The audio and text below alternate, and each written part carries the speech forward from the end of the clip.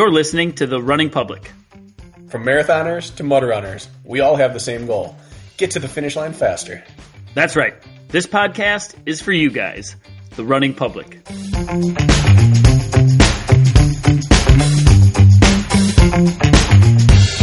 Where are you coming to us from today, Matt? I'm in Northern California. How northern? Not super northern. There's a lot north. Same latitude as San Francisco, but inland toward Yosemite. Oh, you're not running trails and mountains out that way, are you?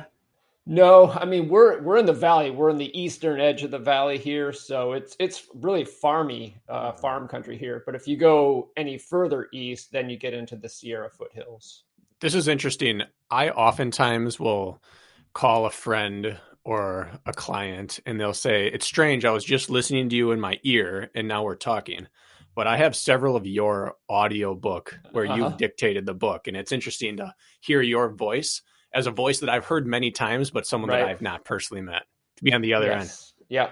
So it's like a one-sided friendship, Bracken. Right. I know. He's your friend, but you're not his friend. How do you feel about that? You've got me at a disadvantage. We go back a ways that you're unaware of. Creepy. So have you been in Northern California? Is that where you've resided for a long time? I guess I don't know this. Well, yeah, I moved out here. I moved to California in 1995. Fell in love with and married a California girl, and so I'm a lifer here now. I've had some stints in San Diego. Actually, 3 separate times I've lived there, but bouncing around California mostly. Okay, excellent. And when did you write your first book? When was your first publication in relation to that? My first book came out in 2003. Okay. Does that check out, Bracken?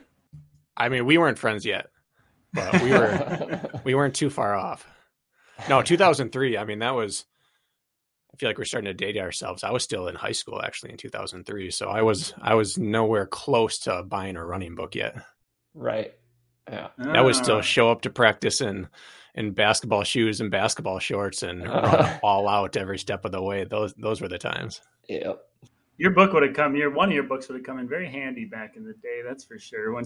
Should be like a prerequisite for all new runners, but you're actually not allowed to run a step until you read at least this one book. Right. Or at least high school coaches. Mm-hmm. Yeah. Though it took me a little while to find my stride, so to speak. Most of my early books, I would be delighted if they just vanished without a trace. Now I'm curious. Well, I'm interested to hear this too, because there are certain authors. I don't even know if you identify as author, but certain coaches who write books and they constantly put out new iterations of the book. And half of it seems to drive sales. And the other half is because you look back on what you were doing 10 years ago and you think, I'd really like to update that. But I haven't seen that often out of you. Is that a conscious decision or it's just like a time thing? It's just mostly has to do with the way I'm wired creatively. Okay. I'm always on to the next thing. I really have trouble like staying focused through that last step to the finish line, because by the time like I've got a book that's, pretty well dialed in and ready to go, I'm thinking more about the next project, and sometimes I get a little bit ahead of myself. So it just makes me, I've always got so many ideas, like books I haven't written yet that I want to write, that I just can't muster the motivation to go back to something I've done. This is typically a later, like once we really roll into things question, but I'm going to get into a heavier question right now, which is, what do you actually regret that you've put out there? Because I have people who have messaged and said, hey, I followed this plan you wrote for me in 2011. And I look at it, I go back in Google Drive and find it under like decades of work and realize, oh, that was crap. I'm really sorry. Can I give you something new? Because that's terrible. Like, do you actually regret anything? Or is it just kind of like, those were formative years? No, I would say I regret things. I mean, early on, there was one point where I came across a quote from Albert Einstein, and this is not one of the many, many apocryphal Einstein quotes. It's something he actually said. Yeah. And I actually can only paraphrase it, but it had something to do with like people should one should strive to be of value, a man of value, not a man of success. And I felt so convicted by that statement because like I was sort of caught, in that Faustian bargain. Like, do I want to offer something to the world or do I want to be a success? And I really, for a long time, I wanted both. And so there were things I did mostly for the sake of success. And those are the things. And there was not a lot of value. So those are the missteps I would like to have back. I mean, that is kind of the catch-22 of success, though, that in order to become someone who can provide value, you have to pay your way up until that point. Like, we all look back and have that. We'd love to give it away from the start, but at some point you're a broke young person who needs to, and hopefully you get to look back and say, I didn't compromise too greatly and I did provide something of value. But yeah, I think we all have that thing. We look back and say that was simply some duct tape to get me through to the point where I could really provide something of value. Yeah, though, I tend to, in races, when I finish a race, I'm never thinking about the people who finish behind me. I'm only thinking about the people who finished ahead of me. And it's the same thing. It's the same thing like as a coach, as a writer. And so I think there might not be many, but there are examples of people who just never sold out at all, to any degree. And like, I look at those examples and think, what's my excuse? That we're aware of, right? Yeah. Right. Well, oh, come on. I just don't believe it. I don't, that one of my least favorite expressions is everyone has their price. I just don't believe that. I think there are people who have absolute integrity and they will not sell out. There might not be many, but I think those people do exist. And so, yeah, that's kind of the standard I strive to hold myself to. I agree with that. But I also believe that integrity is a sliding scale. And I bet we could find something.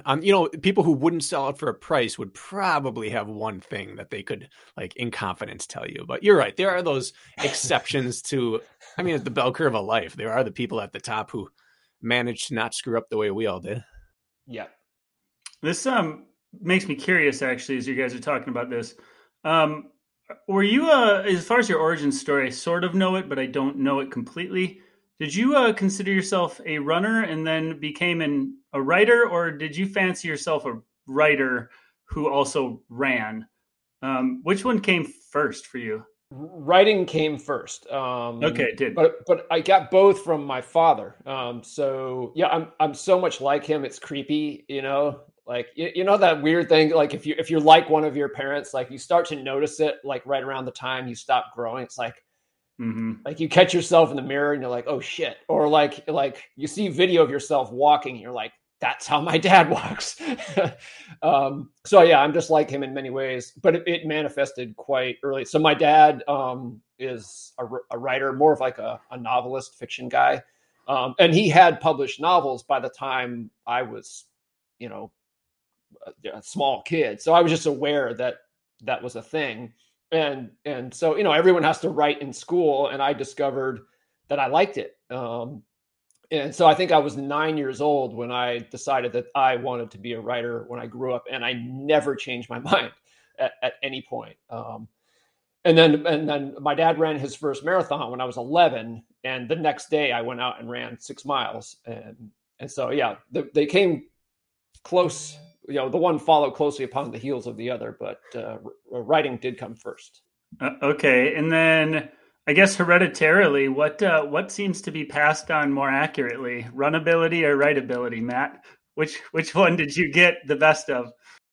Funny enough, my dad, he wasn't terribly fast. Like I thought of them as like this big, plodding, slow guy. I guess, by today's standards, he was actually above average. I think he had like a 39-minute 10K. I think his best marathon, he just never trained that hard for them. But like, I think his best marathon was 340-ish. So I was a lot faster than that. And actually, so I have two brothers, and we all got into running, and we're all pretty good at it, actually. And my mom, she tried running once, and her knees hurt. She's got wide hips, and she's like, so I don't think I got it from either of them. They must have skipped a generation. Maybe there's a grandparent who never ran who would have been good at it if only they had. Okay, Bracken, something you don't know about me, and of course, Matt, you don't know anything about me, although Bracken knows everything about you, apparently. I actually fancied myself a writer and thought I was pretty good at it growing up. I took the language route, and written words made sense to me, and my compositions would be used as examples, and my poems would be the one hung on the hallways, and I was like very articulate on paper. So I'd always wondered about being a writer. Never did anything with it. I went the exercise physiology route, and obviously now I host this podcast and I'm a coach. But I glamorize that life, that I don't know, something about hunkering down and putting your brain onto paper and making it digestible yet poetic, and like all of that, those things. Like how would you describe? And this is a personal curiosity. I know it's a running podcast, but like, how would you describe your relationship with writing? Like, what does that look like for you? And I mean, it might be a weird question, but I'm curious. Yeah, writing is one of those things that can seep into your blood. I don't know if it's like, if anyone's like, I mean, I suppose there's someone who was, who might have been born to write but never got the opportunity. But if you start as young as I did and have been doing it as long as I have, like the thought of letting it go it's unthinkable. Like not writing, it's like the absolute last thing I would be willing to give up, other than my wife. Is it like is writing the equivalent of like your morning coffee? Like it's that infused in your daily habits, or is it a weekend thing, as we say? Like, I'm curious in that regard. Yeah, if I go more than a day without writing, I feel I go through withdrawals. Like, in fact, I can't remember the last time I went 2 days without writing. It's an absolute need, and it's a lot of different levels. I mean, it's a huge part of my identity. It gives me, a sense of purpose. I just don't feel like, I feel like I'm wasting my time if I'm not writing with, daily regularity. And it's just, I remember toward the end of high school, my older brother, Josh, nicknamed me Project Matt, because like I've always been on this quest. I love, and it's a big reason I love endurance sports too, is the feeling of being on the ascent. Like, I'm going to be better tomorrow than I am today. Like, I just live for that feeling. It just scratches an itch. And writing does that for me, even better than athletics, really, because, my dad is 78 now, and he's writing as well as or better than ever. And you can't really do that with running. I shouldn't put a ceiling on myself. We had a local rapper here named Project Pat, and I always assumed it referred to his neighborhood, but he may have been an aspiring novelist this whole time, and we didn't realize it. The way you describe your passion for writing is kind of how I would describe mine for reading, where if I go more than a day without sitting down with something, it feels weird. And I've kind of like, I like identifying why people are good at things. And I feel that there are three main types of talented writers. The first is like the classic person who can make words do anything they want, like a Cormac McCarthy, who when you read a line that might be 800 words long for one sentence, every word has been crafted. It looks like over the course of 2 years for one sentence. Yes. They can make you see anything they want. Then you have like a Stephen King who can make you feel something. Even if it's not like a crazy great novel, you feel whatever he wants. And then I would put you in that third column of people that can speak to both ends of the spectrum, who can almost write colloquially, where like conversationally, where I can write about heady conversation and scientific ideals, or I can write about emotions or write about the feel or tell a story, but it's all written in a way that people at a high level of understanding will not be bored by it and they'll take something from it. And people with no baseline understanding will walk away understanding what you're trying to impart. And so like, I feel like you're my example of someone who can write to all levels at once without really turning away either end of the spectrum.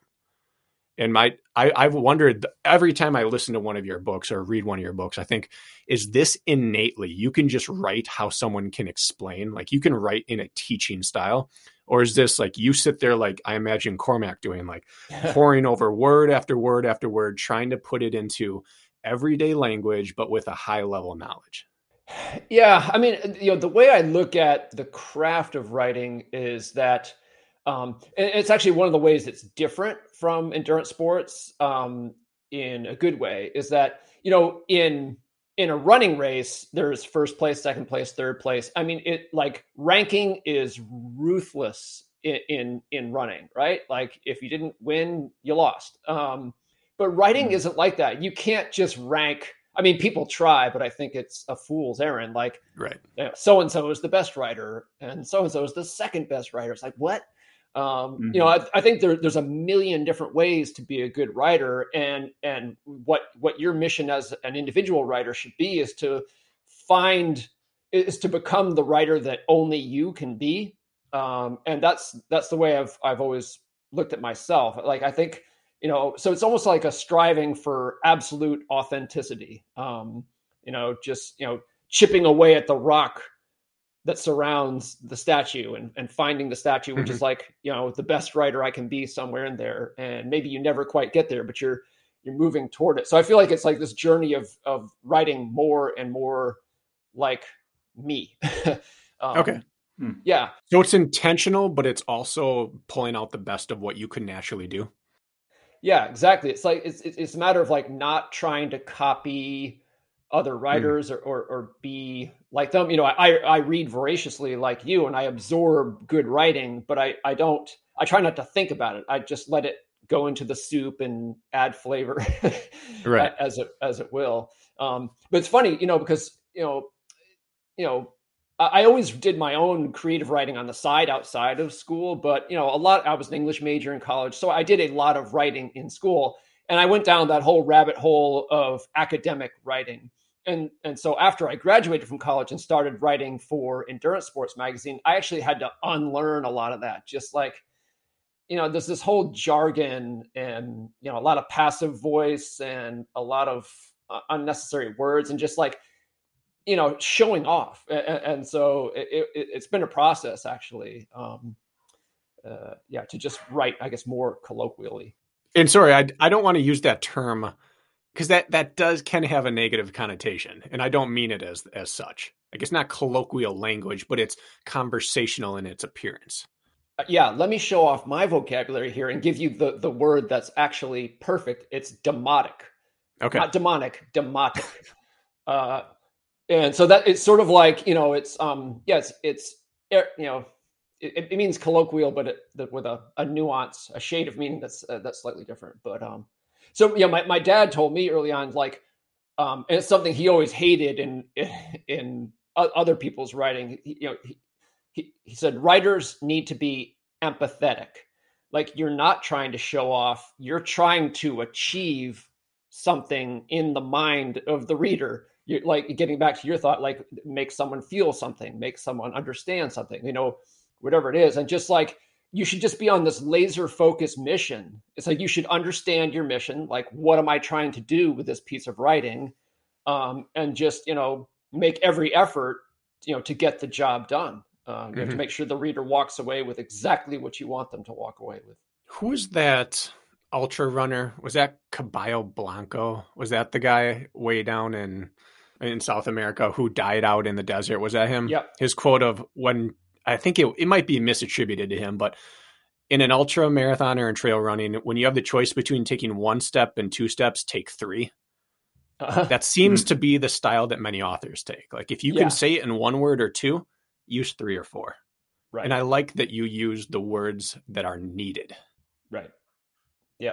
Yeah. I think everyone who discovers a passion for writing and commits to the craft, maybe not everyone, but most, they go through a phase when it's like you have to do it, like that show off phase where you're just sort of like testing your limits and just, seeing what you can do. I think, it's part of the process, but it's one of the advantages of starting young is that you get through that before you're actually publishing.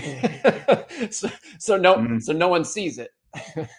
Yeah. So bringing like writing and running together, would you say that they are more like synonymous for you or separate? Like if my sole mission was to get knowledge and writing out to the world, like I would have to have a pen and paper with me on every single damn run because somehow your brain sorts through magic when you don't even intend it to out there, right? So like how synonymous or how separate are they for you?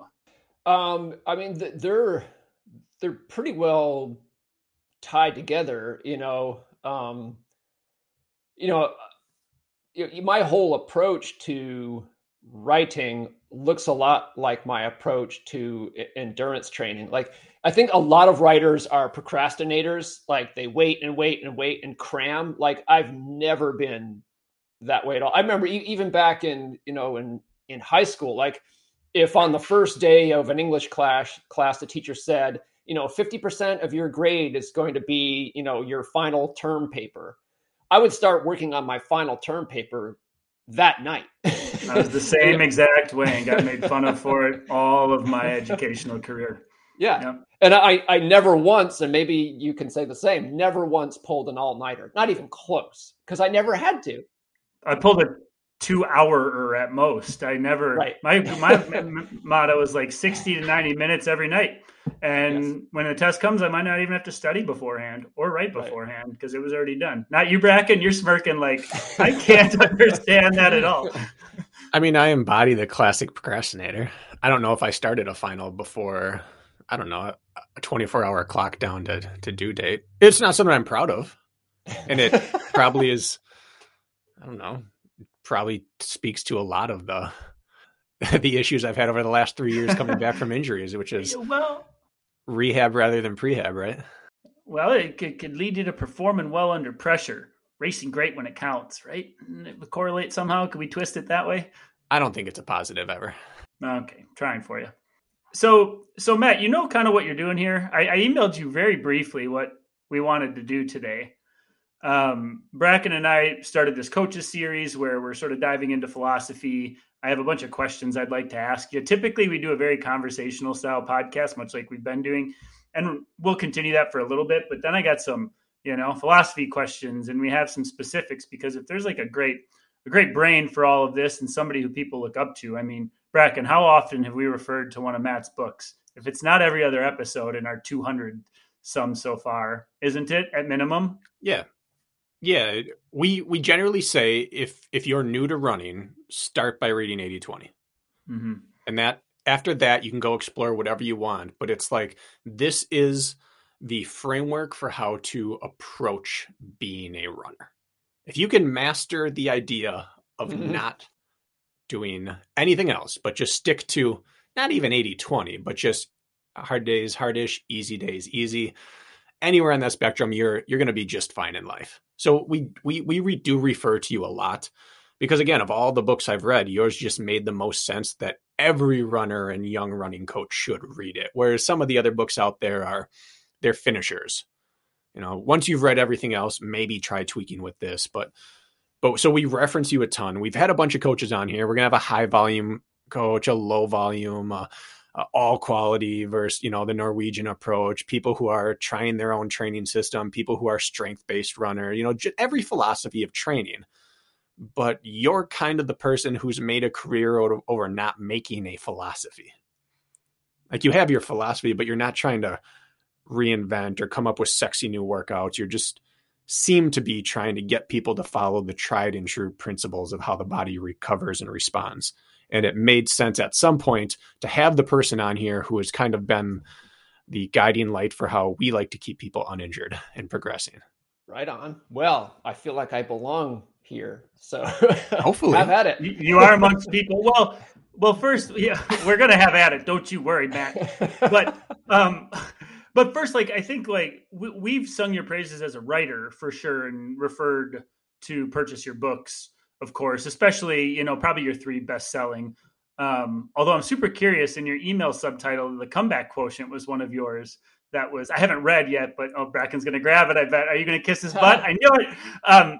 But anyways, I saw that was one of your features, as well as 80/20 running in your subheading. But point being is, so we sung your praises as a writer, and if you'd listen back, you'd trust me there. But what we don't really know much before we get into like asking you some specific questions about all these things is like your development as a runner, and sort of your journey there. And I thought, Bracken, I'm sure you're curious too, like the foundation of everything you're teaching people had to begin with some self-evaluation, right?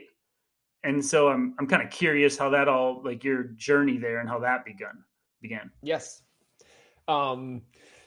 Yeah, it's funny. I've just co-authored a book with Ben Rosario, the coach of the NAZ Elite professional team. And it's called Run Like a Pro, Even If You're Slow.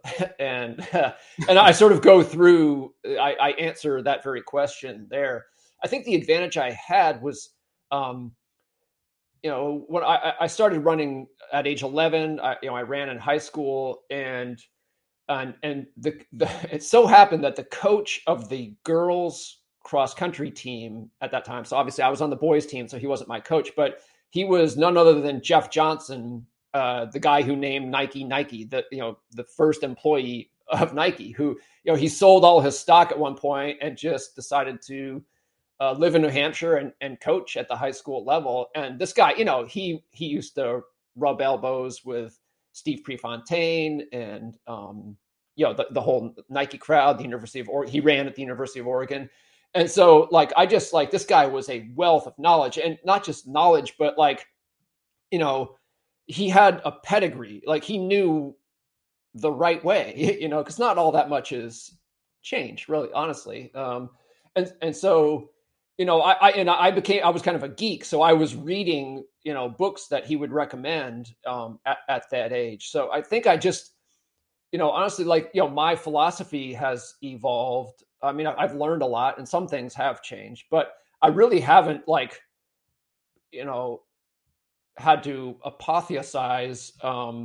No, I haven't had to become an apostate of bad knowledge that I gained, early on. And I ran in high school. I wasn't super talented, but I was on a couple of state championship winning cross country teams in high school. Actually burned out, quit, didn't run in college, and only picked it back up again in my late 20s. And I just had this sense of wanting to make up for lost time. And I discovered I was very injury prone. In high school, I never got injured. I guess you're made of rubber in high school. So injuries always sort of I had, 3 different injuries that were multi-year, that kept me out of competition for up to 3.5 years. And so I lost a lot of I had this monkey on my back and this unfinished business haunting me. And I felt I'm just not able to stay healthy long enough to be the runner I thought I was on the trajectory to be in high school. But it was kind of a little bit of a blessing in disguise. And it makes me glad I'm a coach and a writer too, because every disappointment I had as a runner, at least I could use somehow. It would teach me things, and I didn't give up. And I refused to give up. And so I ended up kind of discovering some things that I think are helpful for me to know. I set my marathon PR at age 46. And it was, I think, my 50th marathon ish. And that just doesn't happen, So yeah, it's a weird, I don't know any other runner who has quite the same, what was your phrase? Development story to tell. But yeah, that's kind of it. I find that interesting that a writer in which their life would, presumably embody running inside and out, somebody who dedicates now their life's work to writing about running, just gave it up for a while in college. Even the apex of what we, from the outside looking in as a runner and a writer was F it, I'm over it. I don't want to do it right now. And I don't know, there's some really humanizing there, because how often, Bracken, do our athletes go through that phase? Or and they feel bad and they beat themselves up, and I just can't get myself out the door. I don't want, or I'm burnt out. They think it's like a personal flaw, character flaw, but yet here's Matt Fitzgerald, one of, if not the best endurance writer out there at current time, saying, I didn't want to run either. I just find that very relatable. That's all. Just want to say that. Yeah, well, I'm glad for that. I was I considered myself a classic head case. I know there are coaches who just hate that term, but I apply it to myself. It's a real thing. Yeah, I could not tolerate the pain of racing. It was just too much. It wasn't even like performance anxiety. It was just like, I don't want to hurt that much. I just wasn't mature enough for it, and that was a big motivator for me when I got back into it. Is like I wanted to use running as a vehicle to change how I viewed myself as a man, and really performance was kind of secondary to that. We talk from time to time about how to be cautious of how you choose your coach. We like to give people a bit of a skill set to sift through the nonsense with the good coaches out there. And one of the things we caution against is choosing someone who's just an all-world runner just because they're an all-world runner. And I think part of that is you have to have struggled to understand when an athlete struggles, but part of loving running is struggling with running. And I think it's almost healthier long-term if someone leaves running at some point.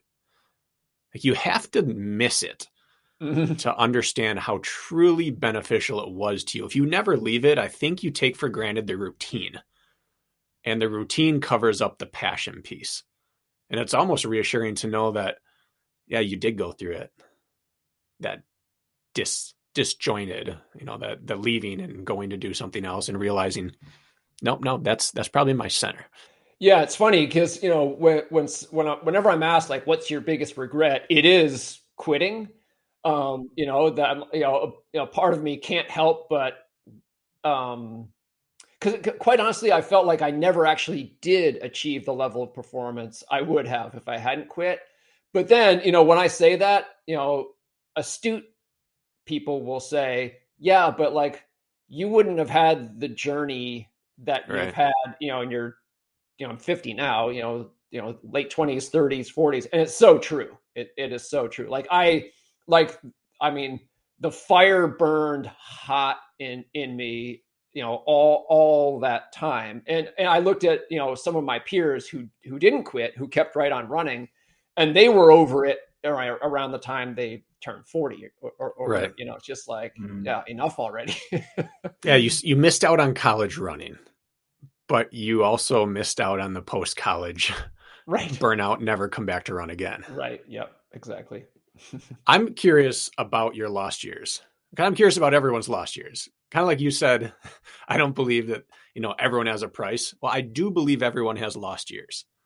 Some are more dramatic than other people's. Some people's are very subtle, but everyone has their years where they disappear from what they were doing and what they ended up doing. And there's that, for some people it's going off to college. For some people it's right after college. For some people it's a midlife crisis. But if you were already a writer and you're known for writing about running and the headspace of running right now, what were you doing when you stopped running, but you entered your professional writing? Was that a drastic transition? Did you already know you wanted to write about running, or was that rediscovered when you started running again?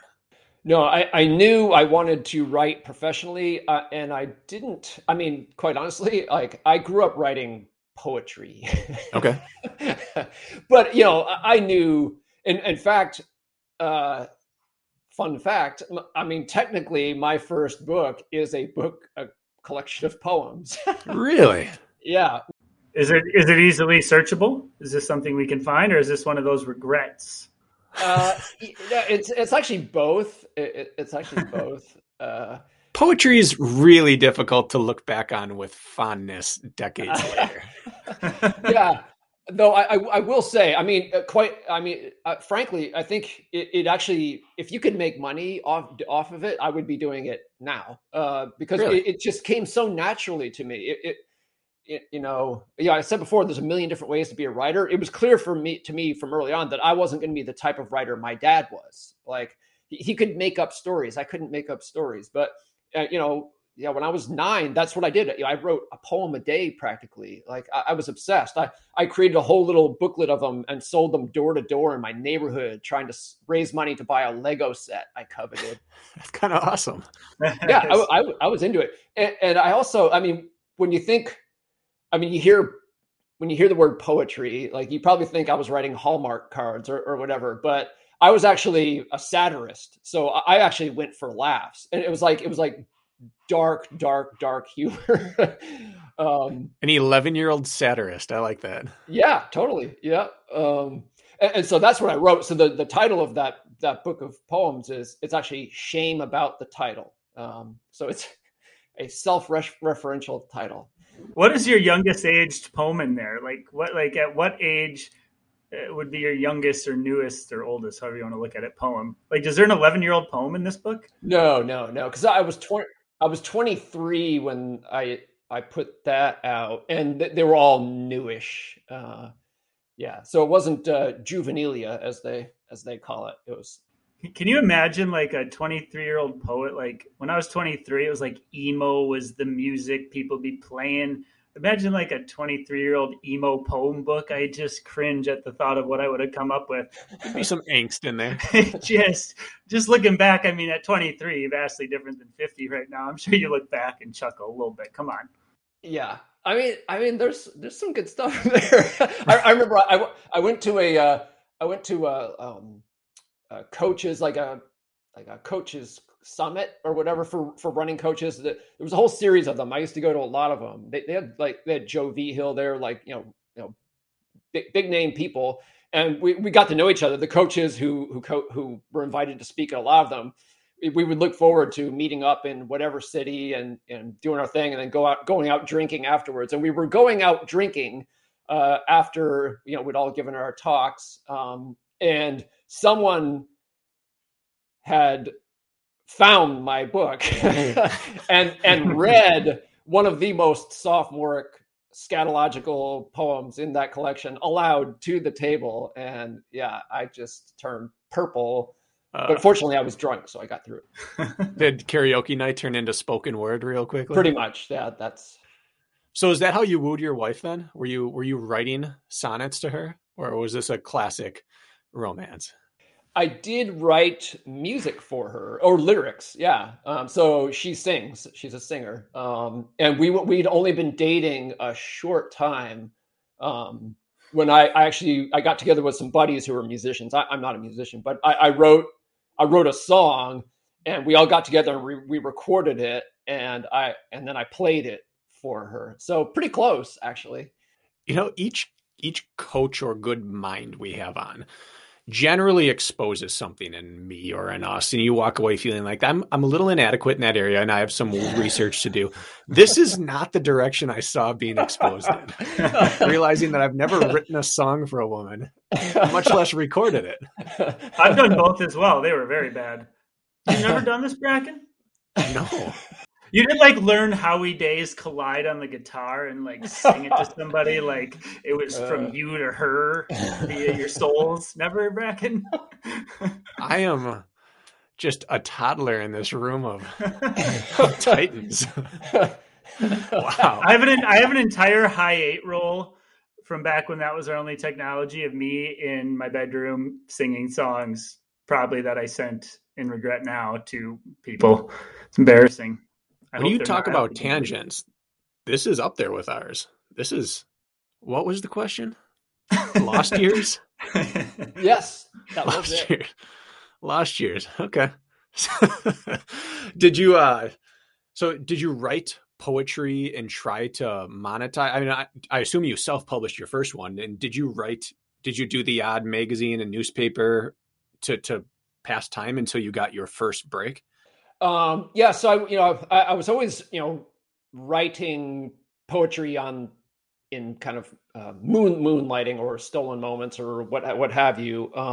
So I went to a tiny liberal arts college in the Philadelphia area, and that had an alumni magazine. So I got a job writing for my college's alumni magazine while I was still a student. And then after I graduated, the editor left and I just slid into his position. So that was like my first post-college writing job. And I liked the magazine thing. I mean, I didn't want to still be writing for a college alumni magazine at 50, but it was a good start, you know? And then I was never really a fan of Philadelphia. And so I would complain about it. And you know, college friends who were from California said, you know, I see a fit. You should just go there. And I'm like, fuck it, I'll go there. And so I was 24, 1995, moved to San Francisco, having never set foot in the city before.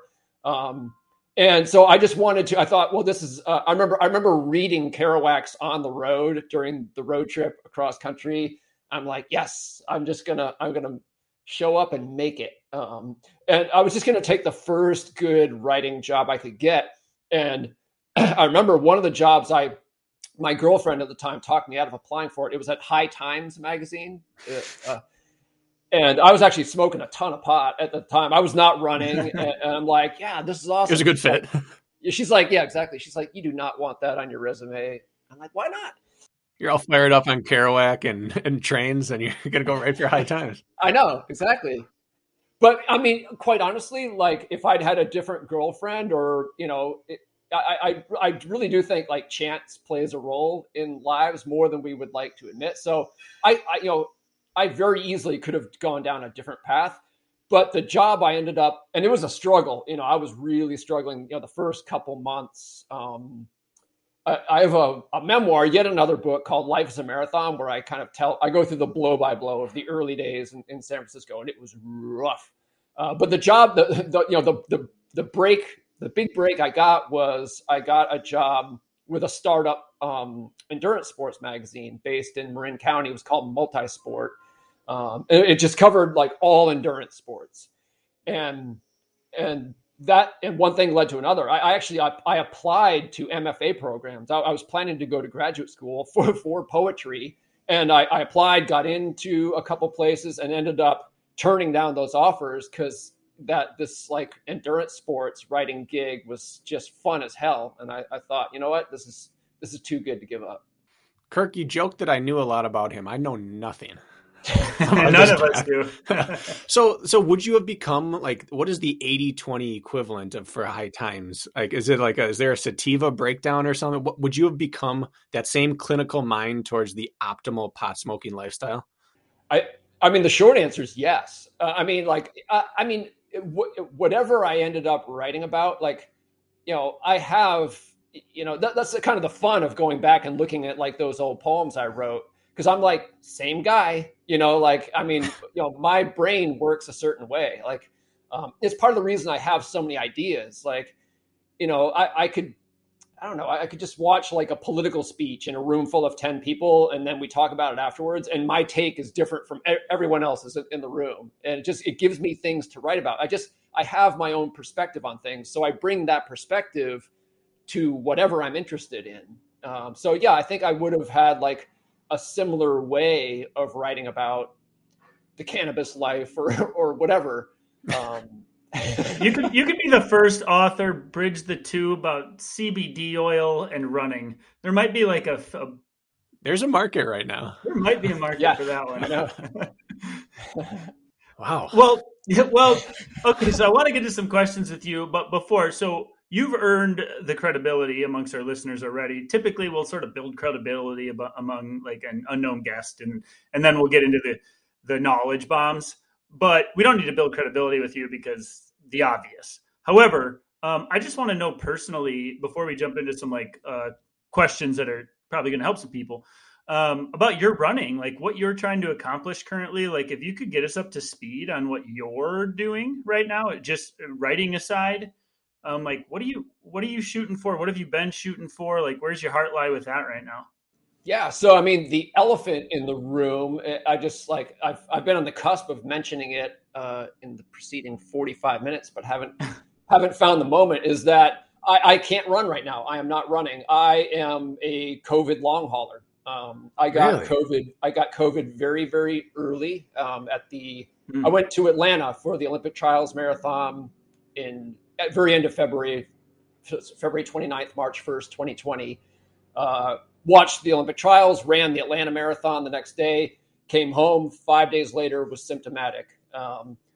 Was sick for a month, actually recovered from the virus, but then my health started to unravel a few months later. And so like around early October 2020, I knew something was wrong. And then, just kind of did my research, and there was more and more, just about this long COVID thing. And I'm like, oh my God, I have this, just like it was uncanny, everything lined up. And so I'm more than 13 months in now, and I still can't run. Like I'm just like, it's like a chronic illness. So, I mean, I look fine, I sound fine, it's not going to kill me, but like, it's really debilitating. So, it's funny because like around that time, I mean, I was really getting after it and killing it. Cause like, I lost a month to the virus, and like, so everyone else is complaining, oh, all the races are canceled. I'm like, oh man, I'm going to get after these virtual races as soon as I'm healthy. And I did. So I was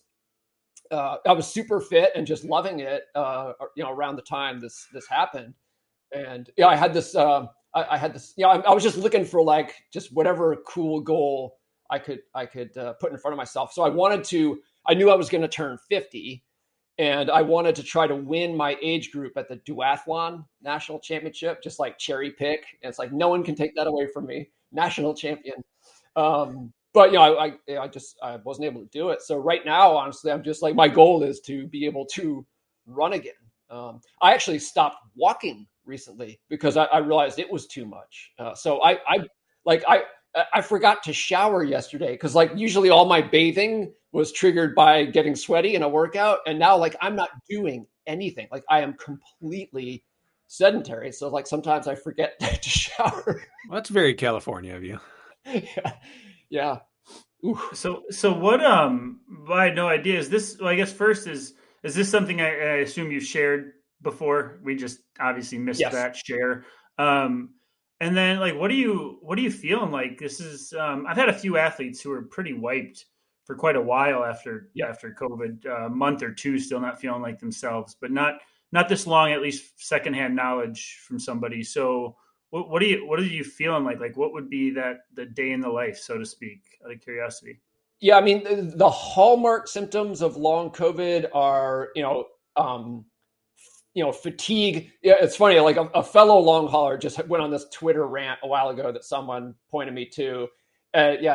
He's like, yeah, they say fatigue. That's not the word. You need another word. It's like fatigue times infinity, and it's so true. Like there are times when it's like the exhaustion is so deep, you just feel like you're just falling through. You lie down on the floor and you're like, I need to get lower. It's like this is too hard. Like brain dead tired meets body dead tired at the same time, sort of thing. Yeah. It's like this. It's almost like you want to escape your own body. It's like it just feels wrong to be in your own body. So, and along with that comes like, I mean, this illness was custom made to drive an endurance athlete insane, because like, so you can just be exhausted for no reason, but any type of activity. So they call it exercise intolerance, and also post-exertional malaise. So there's like this delayed effect, like 48 to 72 hours. That's what can make it so tricky, is that, a few months ago, I was feeling pretty close to symptom free for the first time. And so I took the chance of jogging a mile, and it set me back for weeks, but I felt fine running the mile, but it was like this post-exertional malaise. There's also like brain fog. There's paresthesia, so numbness and tingling in the extremities. Some people lose the ability to walk, at least temporarily. The brain fog is terrible. Like, just like you feel like your mind has been hijacked. Like I do things like the image I like to share just to give people a sense of it. It's like, I'm drinking out of this water bottle that I take with me everywhere, and I'm just refilling it constantly throughout the day. One time, I refill it at the refrigerator to get my nice filtered water. One time, I pressed it up against a light switch to get water. It's just like I come to, and I'm like, what am I doing? It's just like it's a full system. It affects every system of the body. You can get, your GI system, like just terrible insomnia. Just I at one point I listed out the symptoms that I felt I could reliably attribute to the condition, and it grew to 27, like 27 different systems. Like, yeah, you name it. I mean, that's awful for anyone, but that's terrifying for an endurance athlete and a writer. and a writer. Yeah, I know, exactly. Yeah, it's interesting. So yeah, I decided early on. I mean, I like to share. I just like I always find whatever I'm experiencing terribly interesting, whether it's good or bad. So I like to write about what I'm experiencing. And so early on, when I kind of realized in fact, I started sharing what I was going through even before I self-diagnosed the long haul thing. But the first time I really sort of like, I figured out what it was and I shared it publicly in a blog post. My book, The Comeback Quotient, had just come out. And, like I have this strong, this abiding interest in the psychology of endurance. So, part of my job is like telling people how to think, like telling athletes how to think. And then here I am, this book comes out and I really have to walk my own talk, And so that's sort of how I framed it. It's like, here we go. In the book, I give lots of examples of amazing comebacks that athletes have achieved, and a lot of the setbacks that the athletes whose stories I tell have experienced they're bigger than sports. They're like, it's cancer or whatever, just like big life-changing setbacks that, yes, affect you as an athlete, but also affect, everything. And like, here I was like exactly in the boat that these other athletes I'd written about were in. So it's like, put up or shut up. That's tough. Have you gone, just out of curiosity, I'm a little bit of a granola eater undercover. Have you gone like the Eastern medicine route, I assume, at this point, and trying to figure all that stuff out? Again, it's another personal curiosity, but I'm sure you've gone down those paths. Yeah, I mean, one of the things I was braced for when I, decided to share what was going on with me was like getting a lot of unsolicited advice. Yep. And it's like, it's the full spectrum, everything from doctors who just, I don't know, just gave me their doctor perspective. And then, people who are really into Chinese medicine or acupuncture or whatever. And then, which I don't consider wacky, but there were also some wacky ideas I got too. So, there are. I mean, my thought was like, I want to be open-minded, but also selective, because you can't try everything. I mean, you could drive yourself nuts. Like, and I started to go down that road of like, it almost became a part-time job to try to get better. And nothing worked. So I'm like, you know what? But yeah, I've tried a lot of different things. And it's funny. It really is hard to find anything that actually works. Like initially, being who I was, I'm like, well, I'm going to keep running, but I'm just going to not do anything intense. And so I kept running for a while, and I'm like, I'm just not getting better. And, and giving up that, the intensity and stuff, that didn't seem to do me any good. And then I decided, you know what, I'm just going to stop running altogether. Maybe I just didn't dial it back enough. So I stopped running, but I kept, walking a lot and doing a little bit of weightlifting. Weightlifting is actually okay for a lot of long haulers because it's actually a sustained elevation in heart rate that seems to trigger the post-exertional malaise. So, I was walking 4 miles a day and lifting weights 20 minutes a day. And, I still wasn't getting better. Like, so, every time I would retreat a little bit from, the prior level of activity, not only did it not produce the desired results, but I would actually lose the ability to do what I'd given up doing. So I was able to run until I stopped running. And then like, I went from like I was running an hour every other day and feeling terrible, but still I could do it. And now, like if I ran a mile, I would not be able to get out of bed tomorrow, like literally. So it's weird. It's like, it's funny, So my wife has bipolar disorder, and like after she was diagnosed, it was like 10 years of hell, like where it was just like nothing worked for her or for us either. And it was just like, you feel like this is never going to end. Like, nothing works. But her last hospitalization was back in 2013. So she's been like very, very stable, and just has had a new lease on life, for going on 9 years now, or probably 8+ years now. And when I look at like, okay, when we were going through the hell together with her thing, I kept looking for a silver bullet. And now looking back, it's like, there was no silver bullet. Like the answer was just like getting back up every time we were knocked down.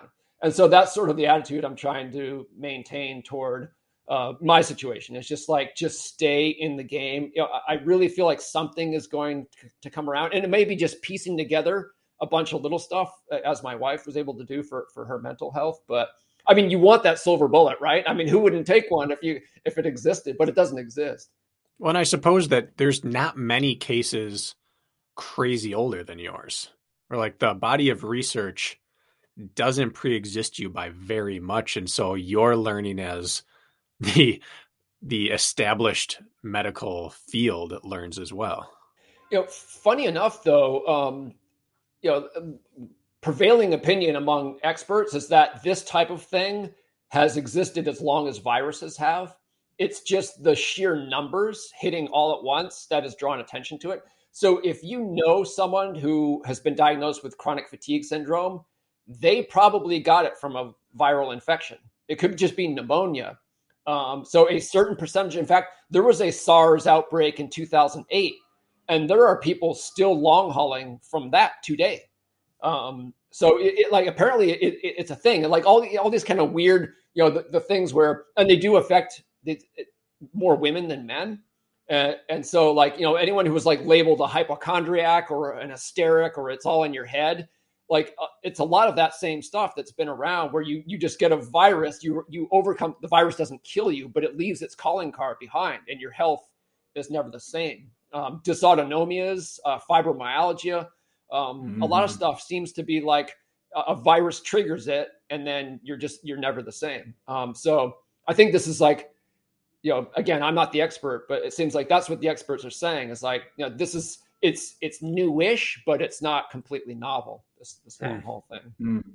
This would be a messed up way to have another writing breakthrough in perspective, wouldn't it? To be, Comeback Quotient Part 2, but it's completely revamped. Right. My goodness. Yes. It's an interesting position to have to take your own books and follow them. You don't know my backstory, and we don't need to get into it, but the short version is that from like child through 4 years ago, I saw myself as athlete who coached. And then I got the injury bug, had a couple surgeries, lost my racing edge, lost my ability to really go to the well in races. And I turned to several books and several podcasts and several speakers, but yours was one of them. How Bad You Want It was instrumental after my second surgery for me. And now you kind of get to experience the thing that you've helped so many people with. And I don't know if that's something that we hear about as much in this world, is people who make their mark in life doing one thing and then get hit by that own thing. That's a unique spot to be in. Yeah, it's pretty nutty. One thing I latched onto, it's one of the ways I've like sort of leveraged being an athlete who writes, is that I discovered the value a while ago of the accountability that comes with publicly sharing your journey, and even like publicly sharing your goals and aspirations. A good example of that is in 2017. I joined the NAZ Elite team in Flagstaff as an honorary member. So I was 46 years old. Even when I was half that age, I was never anywhere near elite level. So here I am, like embedding myself for 13 weeks with a team of world-class runners, like half my age, and just like soup to nuts. I lived the life. And the intent was to write a book about the experience. And I also kept a daily blog the whole time. And the Josh Cox, the agent for the team, he actually pulled some strings and got me an elite bib to the Chicago Marathon. So I raced the 2017 Chicago Marathon as a pro. Like I was this close to Galen Rupp on the starting line, 50,000 runners and 49,950 of them were behind me at the start line. But I mean, that was a high wire act because I was old and I was very injury prone. And I remember telling Ben Rosario, the coach of the team before the, God bless him. Like when I bounced this crazy idea off him, he said, yes, let's do it. But I told him, there is probably a 75% chance I don't even make it to the start line of Chicago. And I actually did suffer a pretty significant injury halfway through that experience and just achieved this kind of miraculous recovery. But the point is, I put a ton of pressure on myself. It's like if this thing doesn't work out, I have no book. I fail. I don't just fail. I fail in a majorly public way. But I like that because that's sort of what the pros have to do too. It's like they have all this pressure. Their livelihood depends on their ability to perform. So, it can also break you, that kind of pressure. But if you're strong enough for it, you can achieve things you could not achieve otherwise. And so that's sort of like the perspective I'm taking on what I'm going through now. It's just I'm really trying hard not to let myself off the hook. It's just I don't feel good. I can't do what I used to do, but I almost view it like a competition. I keep imagining I'm trying to win the long haul game. I can't do anything that's physically impossible, but I want to cope with this better than anyone else does. There's no way to judge it, but that's sort of my mindset. And just and just that's part of the reason I share it, is that it keeps the pressure on to not give up, basically. I like that a lot. Kirk, I know we got to switch to a couple of your cut and dry answer sessions. And I have more and more questions now too, so it's just okay. I do have a question about kind of your general, not your philosophy, but why your career went in the way it went. And that is towards the headspace aspect of running, because the traditional route is someone coaches and then they monetize their coaching with a training plan book. And you've had pieces of that in there. In 80/20, you have plans to follow in the back. But your premise is not, this is the polarized training Bible, or this is the blank that runners must buy this and buy the plan and everything like that. What steered you towards teaching runners how to think about running rather than teaching runners how to physically perform the workouts that you prescribe out? It's just a matter of I always follow my own curiosity. I am a curious person, and I'm just the kind of person that, whatever I'm into, I'm way into. And I've just, I'll say this. So I've mentioned him before, my older brother, Josh, he went to graduate school in computational neuroscience. I mean, this guy's literally the smartest person I've ever met. He just happens to be my brother, total brainiac. And he's been super interested in the mind. He's also a Zen Buddhist. So he's super into the mind and the brain, and has a very strong scientific bent. So, he would just learn cool stuff and then kind of pass it along to me. He would find a digestible popular science version of the stuff he was learning about in his PhD program. Say, here, read this. And so, now you got, Tim Noakes is the person who's really credited with bringing the brain into the discussion. But by the time he did that, I was already comfortable with sort of neurophysiology, even though I was an English major. So, as an athlete, I was just, I felt like the psychological dimension of the sport had been my limiter in, the first chapter of my life as an athlete. And I hated that.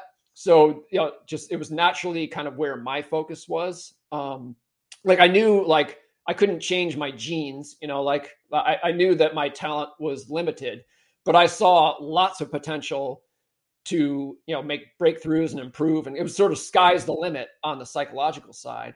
And, so I was into the brain, and I felt like I was a step ahead of a lot of, running writers and coaches, just in terms of like being comfortable, like reading and writing about the brain. And then it's an inexhaustible subject. So I wrote, brain training for runners in 2007.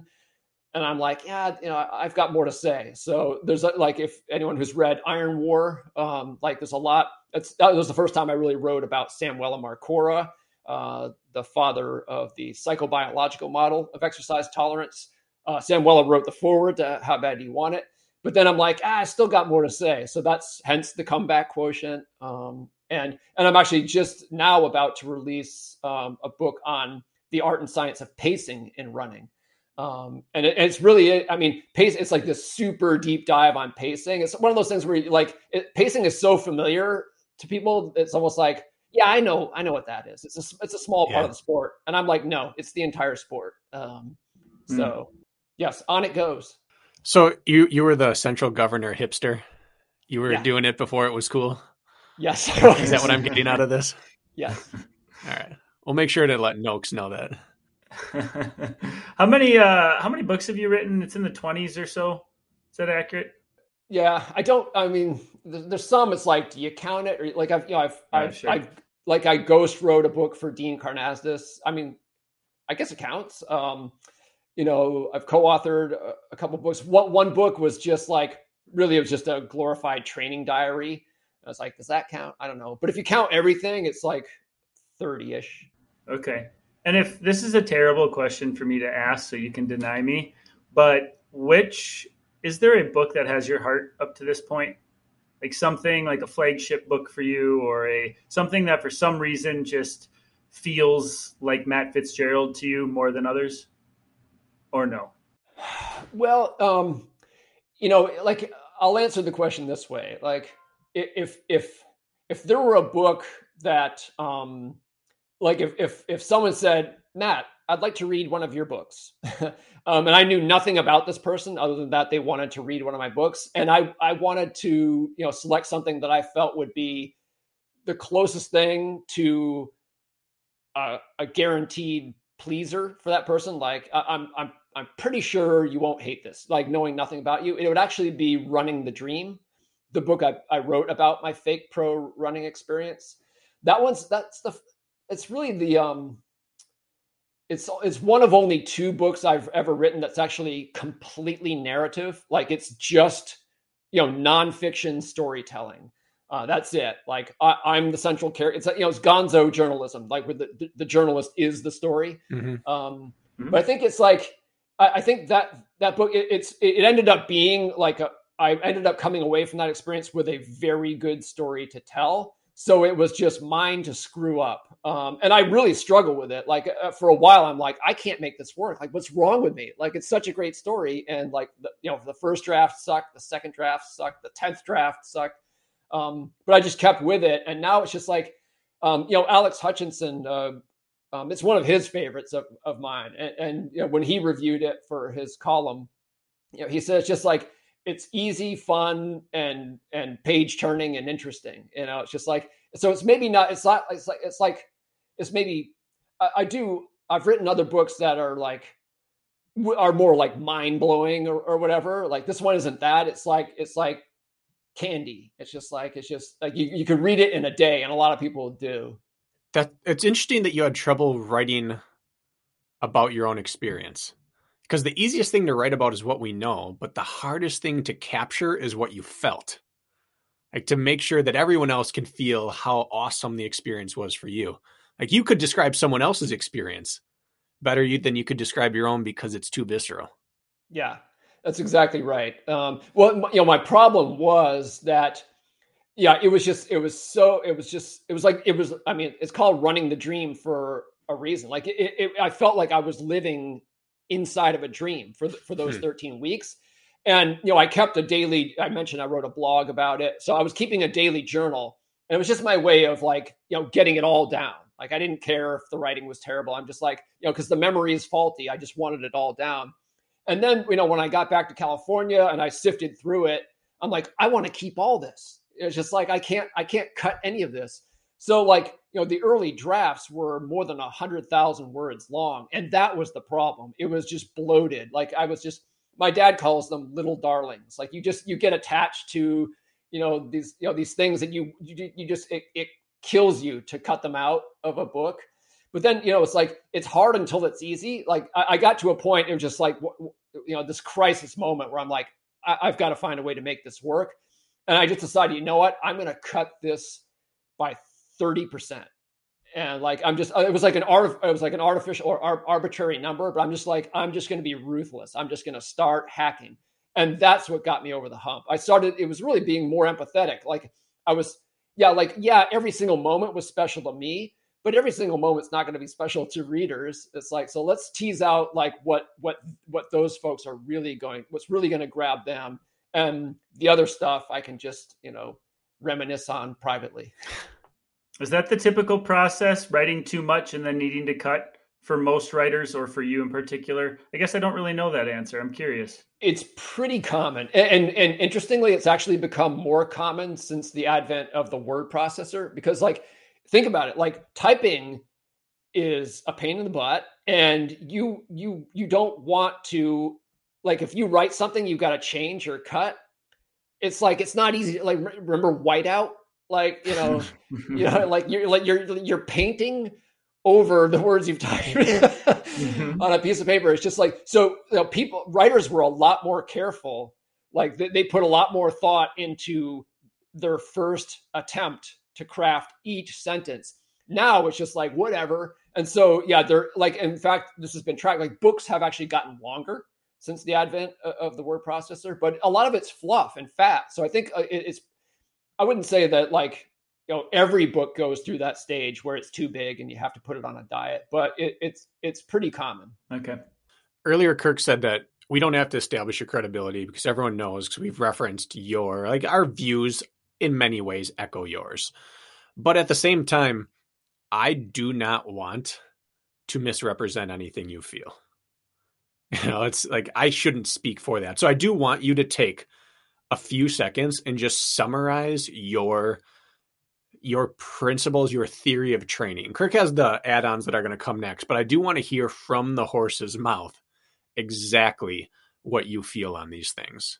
The way I look at it, and again, this is something I articulate in that forthcoming book I referenced that I did with Ben Rosario, Run Like a Pro, Even If You're Slow, is that's why I wrote that book, actually, is that I believe in studying elite best practices and passing them along to athletes of all abilities. But I feel that the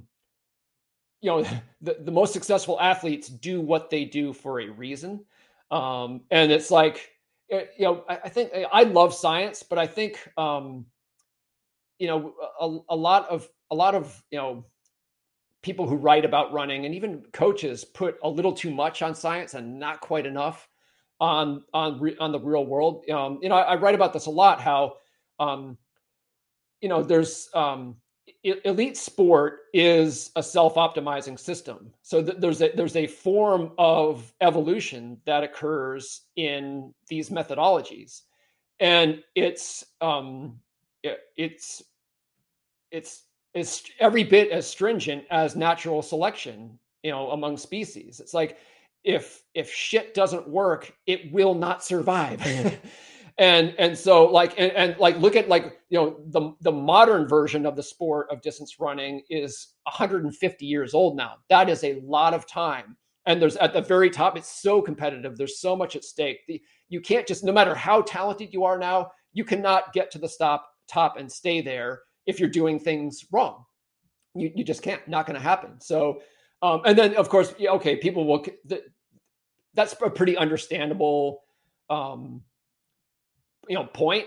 But then the skeptics are always like, those folks are made out of space materials and like, they're not even human. So what works for them can't possibly work for me.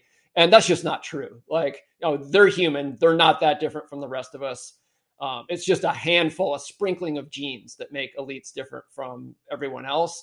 And they pretty much have nothing to do with which methods work and don't work. And so the commonalities vastly outweigh the differences. So that was really my approach. Like as an athlete, when I got that job at Multisport magazine, and I was 24, I was 206 pounds, smoking a ton of pot, as I said, like that is when I started, the spark was reignited and I started to get back into running and then triathlon. And so that's what I did. Part of my job was like interviewing Dave Scott, 6-time winner of the Ironman triathlon, and just like passing on his knowledge. Well, guess what? I would start to practice what I learned from him. I wouldn't just write about it. I would go out and do it.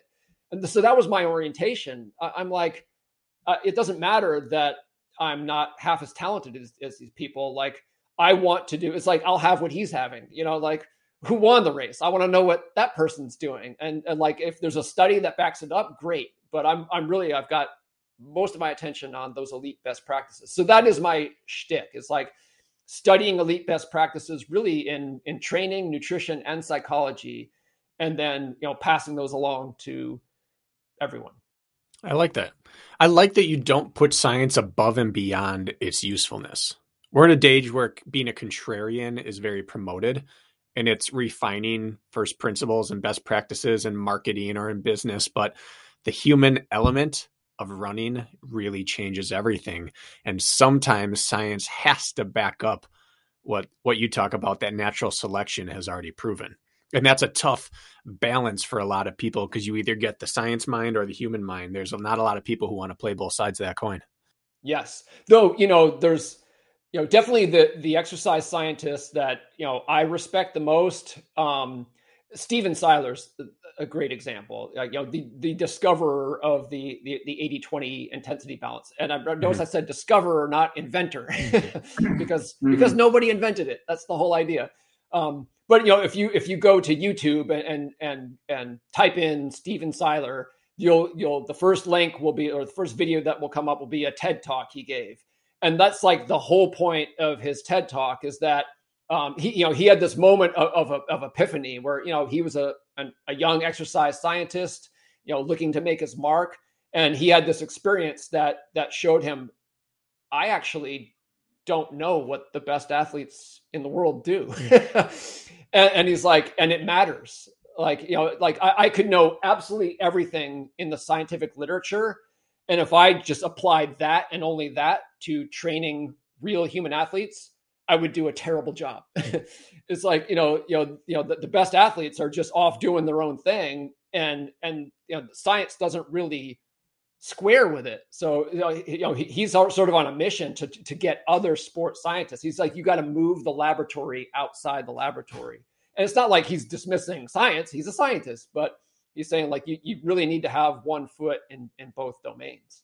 One of the better analogies I ever heard is like trying to cook by taking pictures of the ingredients that are needed. Right. Like, what goes into it. Now go cook. Right. Okay? Exactly. Yeah. You've got to watch the chef prepare it. That's the only way, or have them write it down. So I think we need people writing down what they're doing. Can you match it 1-to-1? No, but principles are principles. Yes. Yep. I suppose all writers are probably researchers, but it almost sounds like maybe leading with the research foot has been integral to your writing. Is that true then, would you say? Yeah. Though, I guess my approach to it is more of just like an open sponge-like immersion.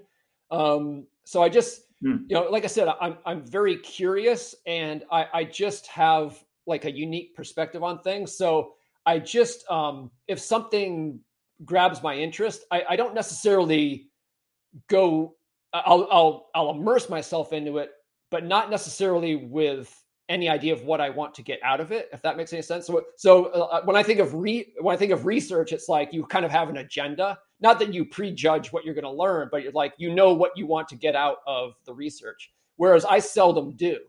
I'm just like, this is cool. and then I'll just dive in and just let because I think most of what goes on in our brains is behind the veil of consciousness. It's just like all the real action is subconscious. So for me, it just works. Like I don't have to. It's actually it's nice because you can just sort of relax into these immersive experiences. And like it's like, don't worry, it will take care of itself. If you're just curious and you pay attention and you spend the time, like you'll come out of it with something you want to share. Just, let it happen. I like that. Bracken, it's funny, Matt, we told ourselves that we were only going to bullshit for about a half hour before getting to the questions. We're at an hour 20. That's classic us, Bracken, now, isn't it? I place the blame on you. Totally. I'm the talker of the bunch, aren't I? In your defense, you didn't come into this interview knowing I was a poet with long COVID. So no. Fair. Nor the extent of your drug use. Oh, we haven't gotten into the extent of my drug use. We could tack another half hour out of this episode if we had to. To preface some of the questions, Matt, are you coaching currently, like one-on-one athletes, or how does that relationship look before we get into some of these questions? Yeah, I have currently 6 athletes I coach one-on-one. Like I try to cap it at 5, just because like I feel like I only have time and energy to properly like coach 5 people the way I want to coach people. I had one athlete I used to coach who came back and said, "Will you coach me again?" And I was already capped out at 5, and so that's why I have 6. Been there. Okay, yeah. Curious. So you're obviously a very high involved coaching process is what it sounds like, I would assume, then with a lower number of athletes. Okay, just wanted to feel you out there. So some of these questions are going to be like pretty basic. You'll be like, that's kind of a dumb question, but it can also facilitate conversation. So and we should preface, I guess, we started this because this is off season for a lot of people. Yep. They finished their fall marathon. Probably 50% of our listeners are OCR or multi-sport athletes. The big championships are mostly done. This is the time of year where people are realizing how poorly things went or how well they went, and they want to take the next step. Either way, they're looking for a system to implement themselves or a coach or a book. And we're trying to give them every option with our views out of it so that they can sort through and see what speaks to them, combine it together, and move forward. So even if they're pedantic questions, it will be put against what they've heard from other people so that they can make their mind up. Gotcha. Cool. All right. 3 philosophy questions for you, Matt, or just general thoughts on them. What is your philosophy? We'll start with the simple questions. What is your philosophy on strength training and its necessity or approach for runners? I hope I don't end up sounding like a broken record, but I would, again, with anything like that, look at what the elites do. Like how do elite runners strength train? And, I deal with this all the time. I'll have someone, I do like a custom training plan service. And sometimes someone will say, I want to train for my first 50K. And, so they fill out a questionnaire for me and I want to know what they're currently doing and whatever. Mm-hmm. And if someone says, I currently, I do CrossFit 5 times a week, I'll be like, find another coach. It's like if you won't let me talk you out of that, find someone else. There's plenty of other options out there. So like that, I will in strength training, I will steer people toward. I get it. Like there's a guy I coach one-on-one right now, and he was like doing more of he was doing like bench pressing and like military presses. I'm like, why do you do that? Is it because you want to look a certain way? He's like, yes. I'm like, okay, as long as it's on the table. Like if you want a way to strength train that's actually going to give you better results for your running, we'll revisit that. But I actually let him keep his bench pressing and military. Like how many days per week and what type of like maybe setup or movements do you kind of prescribe to, so to speak? And I would interrupt our own question by saying, I would say this is one of those places that has not optimized in pro training camps because there are vastly different methodologies out there between like an Oregon project versus an NAZ. Like it is very night and day. Yeah, that is true. So I guess, so I still think there's probably a methodology that represents kind of a plurality, if not a majority at that level. And so it'd be like, 2 full body functional strength workouts per week. Ideally, you fit it where you can if you're, working a job and you have kids, but like ideally those 2 sessions would fall on quality days after, you hit the track or whatever. And And then if you're really into it, and most of the people I coach one-on-one are, you do like, sort of corrective exercise on every other day. So like 20 minutes in the morning or 20 minutes in the evening, just kind of doing mobility stuff, like, sort of like that rehab type of strength stuff, like working on strengthening your feet and that sort of stuff. So that would be more or less daily. And then the 2 full body functional strength workouts that could take like 45 minutes to an hour a piece.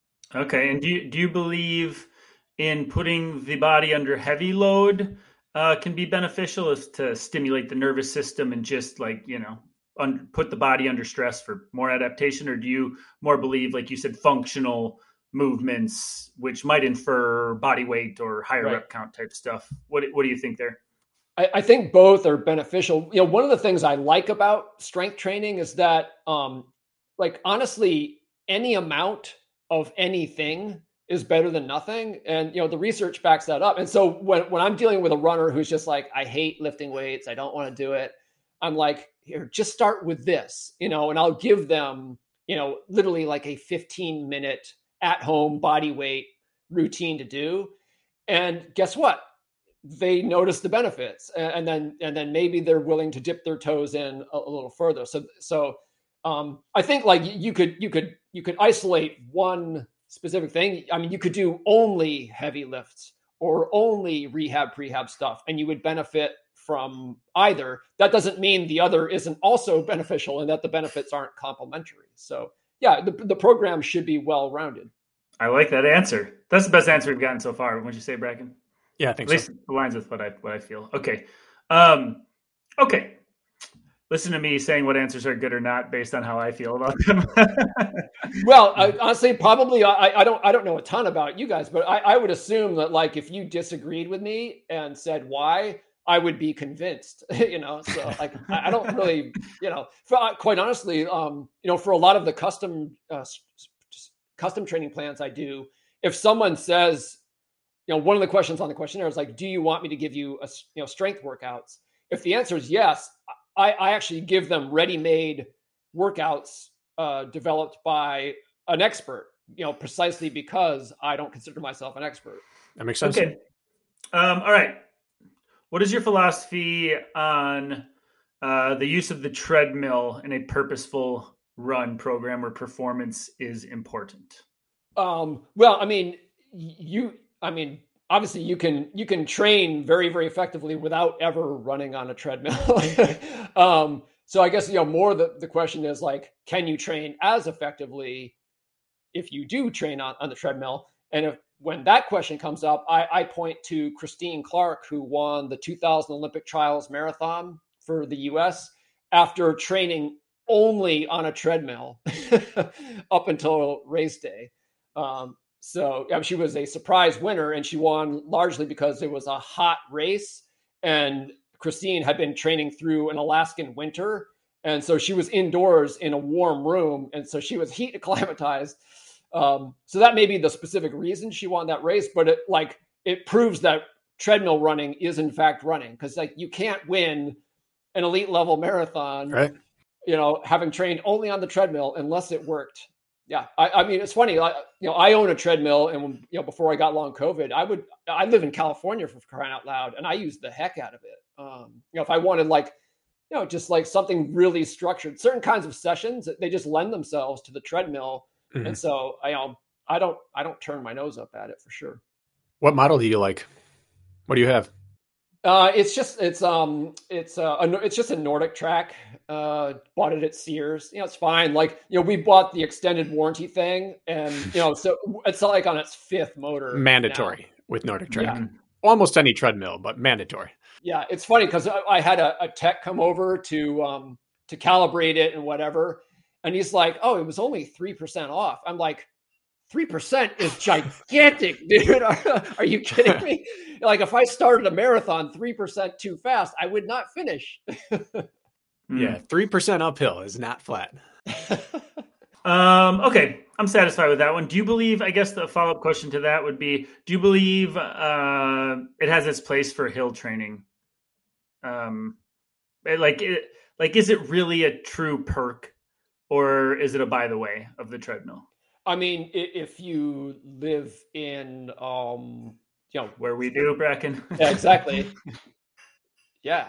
Yeah. I mean, it's funny because, I've mentioned that I'm injury prone. So what I started doing, I remember coming across a study that found that the brain's motor program that it uses to run steeply uphill and walk steeply uphill at there's like a crossover point where it's the same motor program. Like your brain literally does not know if you're running or walking. So I saw that. I'm like, huh.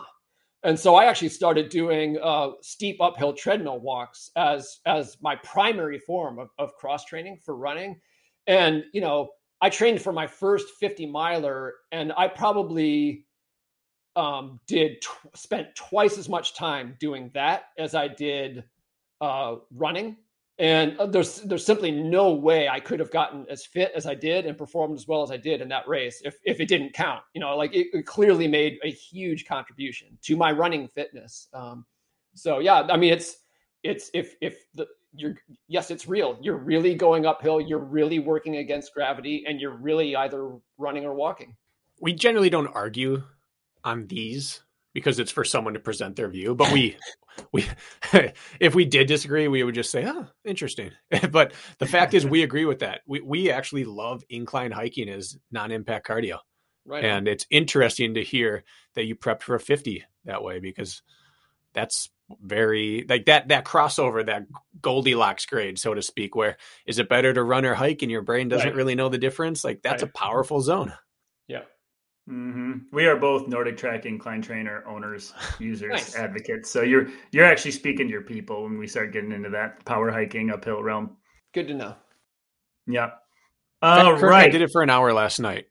Of course you did. My quads were all beat up from a hill workout.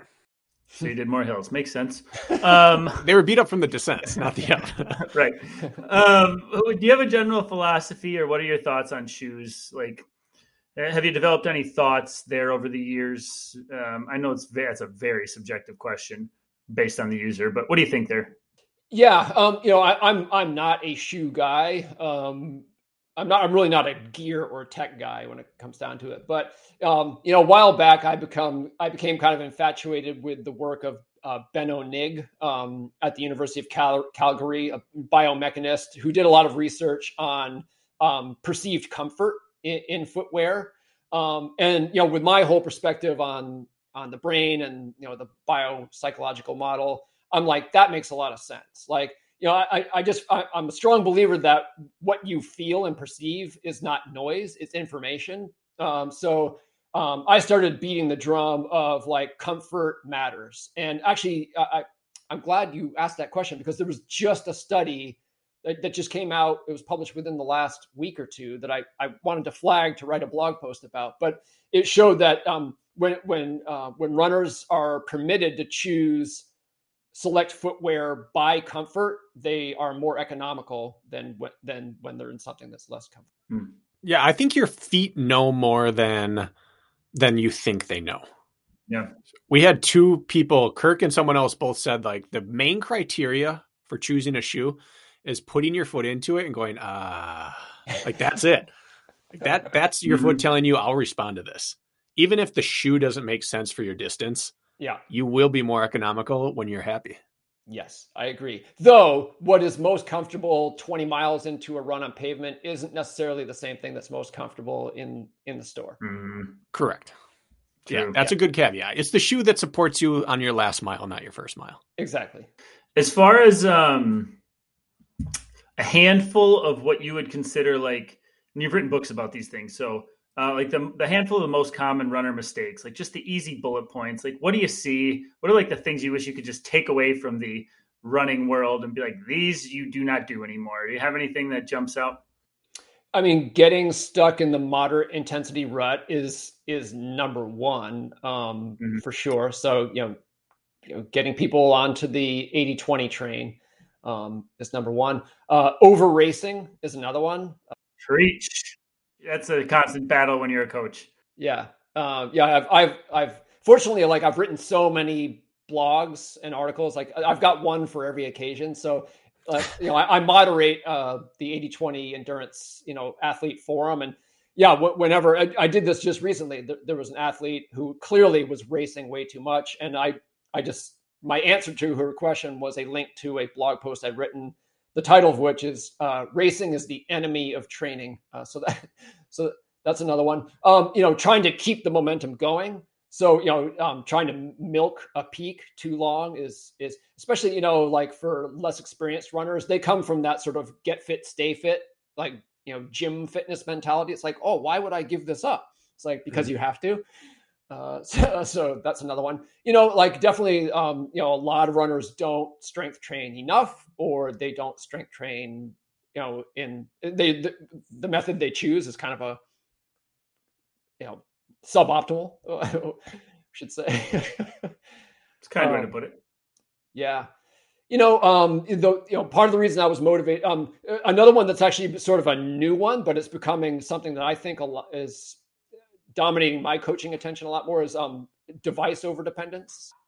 That wasn't a thing in 1983 when I started running. But yeah, device overdependence is huge and growing. That was a few, right? Yeah, no, that's good. Yeah.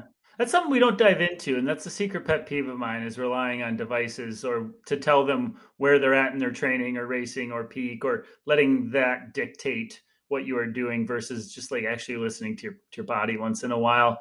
But my recovery score is 46. I'm going to suck today. Right. Yeah.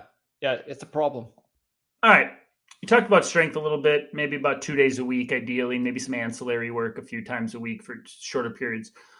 Do you have a thought on the minimum number of days that an athlete should aspire to run in order to come as close to their peak potential in the sport as they can? Like, hey, for example, I've been a chronically somewhat injured runner, and I've made a career on running 3 days a week and cross training 3 or 4, and I'll say I've been successful, for example.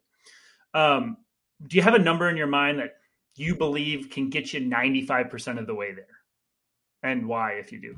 Yeah, I mean, I think that every runner who's, well, actually, I mean, even if you're not a runner, science says you should do aerobic exercise daily, just to be healthy.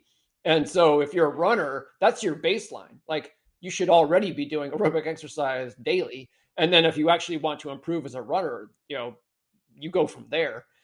So I push athletes hard in the direction of getting up to that level of frequency. Now, for running, I would say it need only be 3 runs per week, but that aerobic, some sort of cardio training should be 6 to 7 times per week minimum.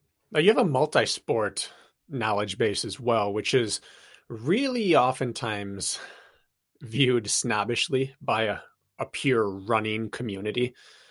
But I think that they're onto some things as well. And I'm curious how much that influences what you talk about, that you would not hear many running coaches say, run 3, but get a lot of hiking or get some other things in. Right. How much do you think that true purposeful cross training can make up for days running? Like, could you get 90% of the way there to your ceiling off 3 days a week? Yeah, I'm certain of it. I mean, the science is there. There isn't like a great depth of science in this area, but what there is pretty compelling.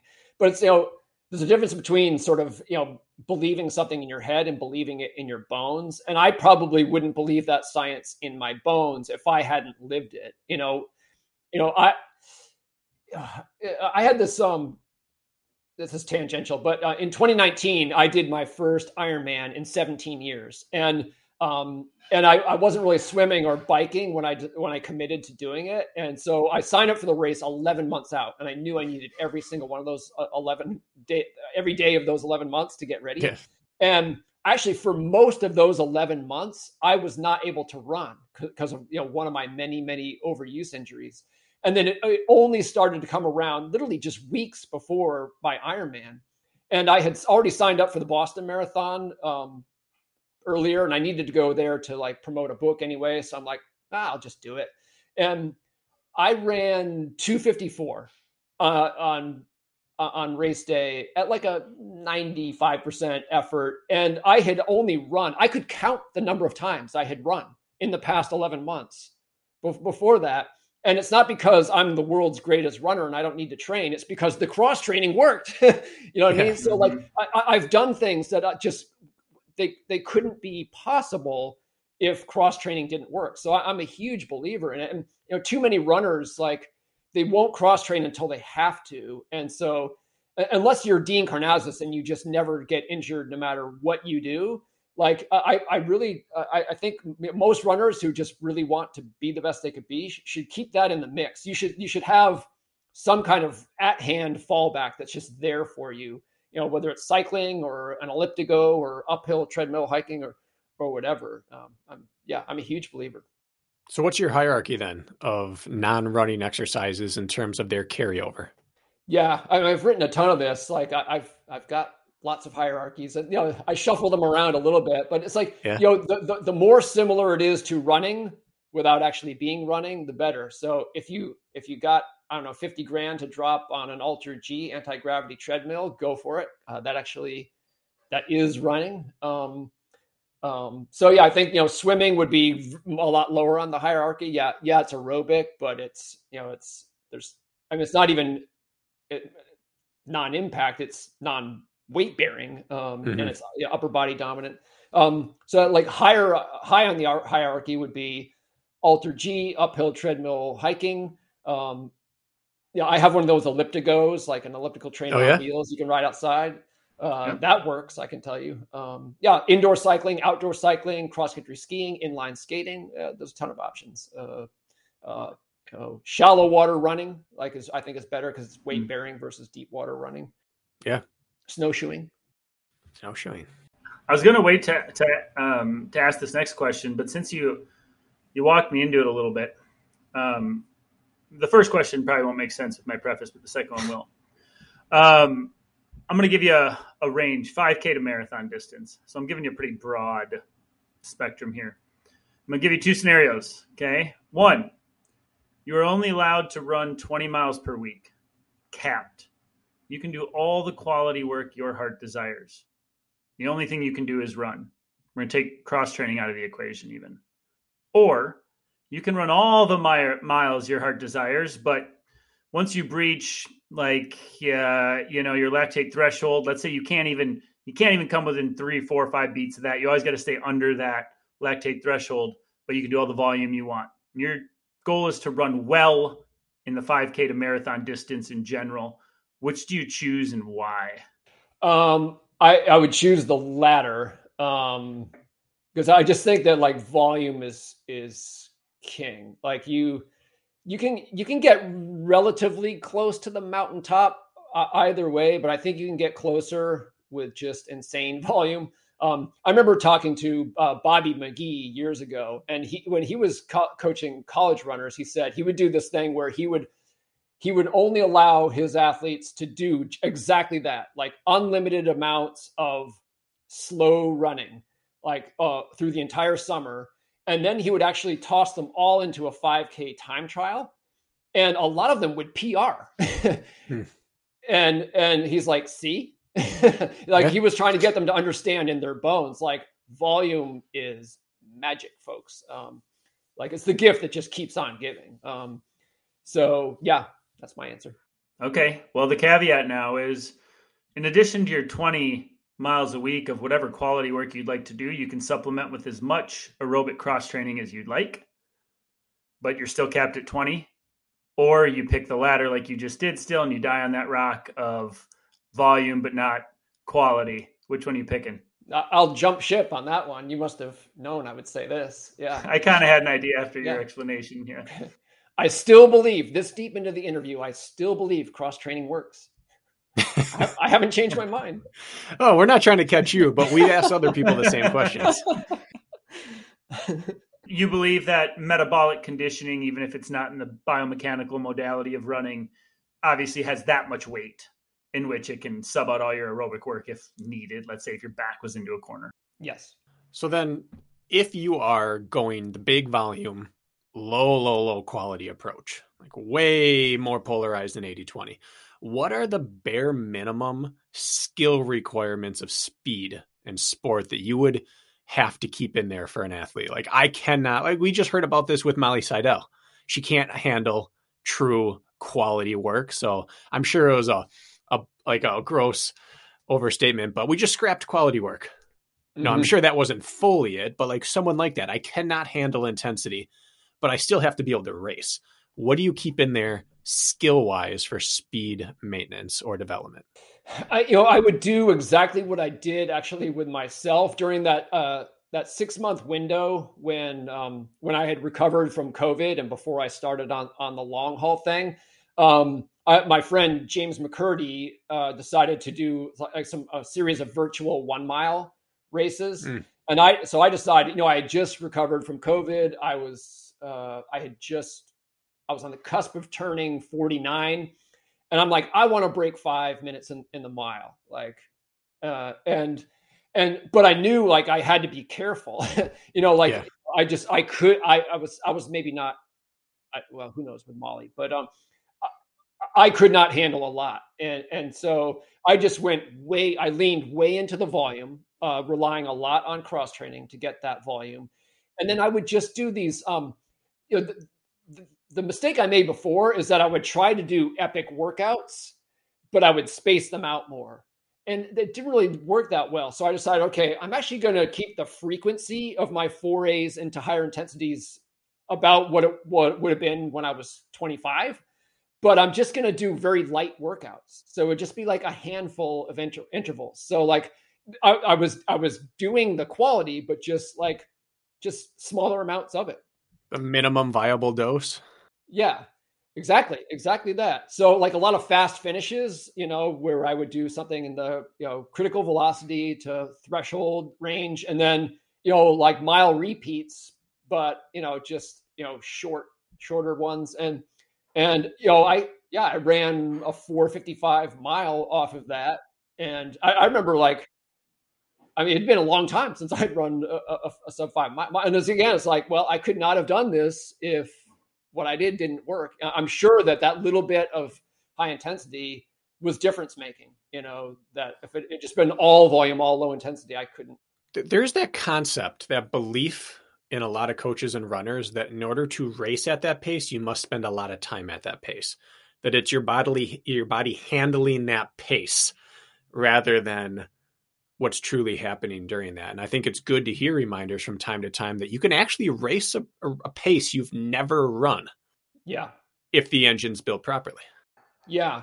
A big believer in what you just said is Ben Rosario. He has his team. They have this saying, when you're fit, you're fit. And he gives an example in Run Like a Pro. I forget who it was, but it was one of the members of the team who, I think PR'd.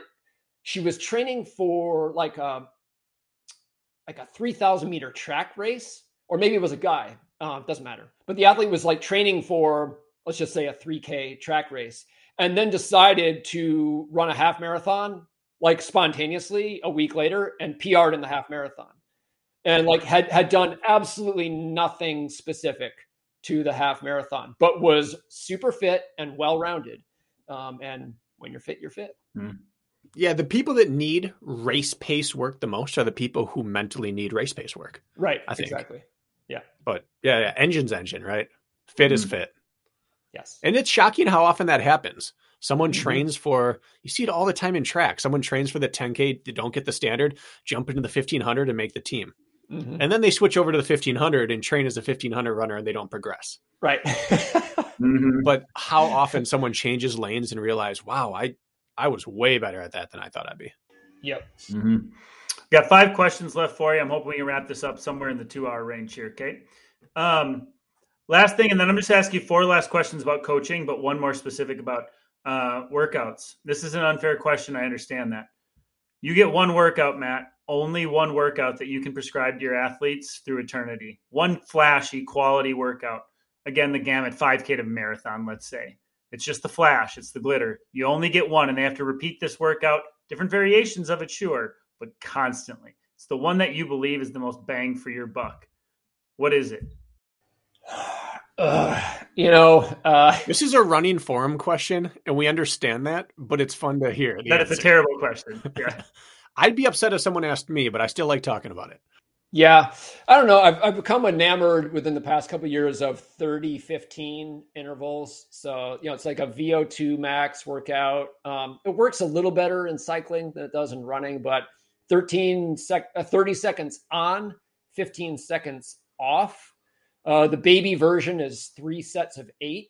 So you're accumulating a lot of time at or near VO2 max, but it's in a manageable way. So in validation studies of this format, like they'll give you a more traditional VO2 max session with longer intervals, and then they'll give the athletes this other version. And physiologically, they're the same. Or no, physiologically, actually, the 30-15 gives you more accumulated time at or near VO2 max, but perception is the same. It's like it doesn't feel harder, but it's more physiologically stimulative. I suppose with that, like 15 seconds off in quotes, like cardiac drift, your heart rate's not really deviating much in that workout. You're getting the heart rate up, and then you're going to see a small wavelength maybe, but very minor, I suppose, huh? Yeah. Yeah. It's also, I really, I'm the mind guy, and it's just a fun way to suffer. And so I think that really counts too. It's just like you finish it and you're like, oh my God, that was hard. But it was almost like, type 2 fun, where, it's like type 2 hard, where it's like, you only realize how hard it was when you're done. Cause like it's, constant variation. Yeah. There's something different about staring down the barrel of a 3 to 4 minute interval versus a 30-second. Which is exactly why I hate that question, Right. Mm-hmm. You should hate that question. If someone says, oh my goodness, it'd be this one, we usually go, I might not coach with that. Right. Exactly. But we cornered you. We put you in. No, it's like, as a matter of fact, I only do give my athletes one workout that they do over and over and over and over. It's like, okay. 2 by 20 by 400. All right. You spoke about your writing and maybe things you'd like to go back and hide. What about as a coach? What are some of the mistakes you made early on that you've grown out of at some point? Anything that comes out, just like things that athletes could look for, and two, just like a little humility. Like, what are some of the mistakes you made early on in your career that way? Yeah, I mean, this is never going to go away. Like, one of my biggest faults as a coach is that I make things too much about me. And it's actually one of the reasons I waited a long time to start coaching, because I didn't feel like I was cut out to be a coach. Like, one of the advantages of the work I do is I get to interact with some of the world's greatest endurance coaches. So I see what it takes.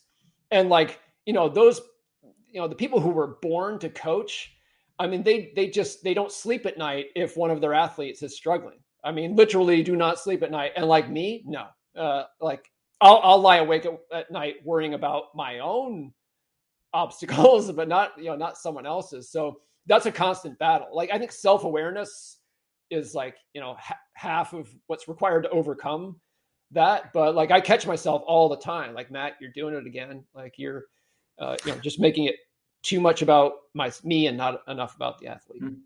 That's fair. I think that's an easy trap to fall into. Yes. Because our own love for what we do is what led us to be coaches in what we're doing. And that starts with our own love, not somebody else's. Right. And so, Yes. Yeah, I understand that. Do you ever find your desire to work with an athlete waning if they're not progressing? Is that what you mean by egotistical coaching, or are you not about the progress, you're about the process of working with people? No, it's just a little bit more of wanting to make an impression on the athlete I'm working with, I don't know, just because I'm really, the thing I was born to do is write. And I'll be perfectly honest, writing is not performative in the same way that, acting and music and some other things are, but still, you want to be loved. That's why you don't work as hard at writing as I have if you don't want people to read your books and say, wow, what a great book. And so I do that in coaching too. I want part of me wants people to say, wow, what a great coach. And it doesn't work that way. That's not how you become a great coach. So that's what I'm talking about. Gotcha. Okay. What do you think the most important attributes are to look for in a good coach? And there's only 2 questions left after this. So what do you think? Like, if you're just going to check the box, like, what do you think? Like, you said self-awareness, for example. Maybe that's your lead, but what do you think is important? Quick bullet points. Yeah. Number one is that like commitment or devotion, just like, exactly what I struggle with is like, really, that the ability and the will to invest in an athlete's success. Like, so, like you want your athlete to succeed as badly as you ever wanted success for yourself. Like that is number one. I think knowledge is way overrated. Like knowledge is great, but if you don't know it, you can look it up. I think that like an understanding of process, like a sort of an experimental approach to training is key. And also humility, which goes hand in hand with that. It's like, I think the great coaches are the ones who will say, I don't know the answer, but I know we can find it together. So that would be very high on the list of things I would look for in a coach. It's a tough thing to dissect when you don't know the coach yet. Yes, it is. That's why, referrals, can be great. If you really trust the opinion of a runner, who raves about a coach and says, I love this coach and this is why. And the why is consistent with what I just said. You should look for in a coach. Then that's something to go on. Okay. You seem to be a guy that knows a lot of people. You're throwing around a lot of names of people I'd love to have a conversation with. So this one may be tough. Let's narrow it down to like a handful. Who have you learned the most from? Who are the most influential people in the running realm that you've learned the most from? Oh, goodness. That might be the worst question I've asked you based on your reaction. I don't know. I just don't know. I don't know. Because there's so many, or there's zero? No, exactly. Right. Because there's so many. And it's also, I haven't done like a super deep, like I don't have a mentor, never did. So like if I did, even if I'd learned from a lot of people and one clearly stood out head and shoulders. And also I'm old, I've been at this a while. And so I've gone through phases, if you'd asked me that question 10 years ago, I might've said Tim Noakes, but now not so much. So I'm sorry. I failed. I can't. I don't know. You failed. But I'm going to demand an answer on the last one. Bracken and I must get an answer on this one. Okay. And this is the question. Your goal is to set a Masters World's record in somewhere between the 5K and let's say the 50 mile. Don't really care what it is. All your eggs are in that basket. Eternal wealth, happiness, prosperity will depend on this goal happening. And you have to hire a coach. You absolutely have to hire one coach outside of yourself to bring you through, put your trust in that coach. Who would you hire and why? Last question of the day. Yeah, that one's easy. It's going to be Ben Rosario, just because he was my coach. I was self-coached almost all the time. I hired Kevin Beck, who I used to run against in high school. Kevin used to write for Running Times. He wrote the book or edited the book Run Strong. So he was very briefly my coach. But then Ben, since then, we're friends now. We've co-authored a book together. I really know him, and I just respect the hell out of him. I wouldn't say he's the best running coach in the world, and he, to his credit, nor would he. But I know what I would. He already pulled off what I consider a miracle with me. So if I'm looking for another miracle, like I'm just gonna ride the horse. Ride the horse I rode in on. Whatever. Dance with the date you brought. Dance with the one who brung me. Is that the marathon? The marathon you ran on very little? Yes. Okay. Well, no, that wasn't the Boston. That was the Chicago Marathon that I ran with an elite bib in 2017. Well, Kirk, I'm sorry to make a liar out of you, but I have a last curiosity for Matt, because he does have experience from duathlon through Ironman. And I'm curious about the polarity of training, if that extends in your beliefs to mixed workouts. So basically, when you talk to Ironman coaches or athletes, you get people in one of two camps. You do bricks or you work in isolation. How do you feel about that?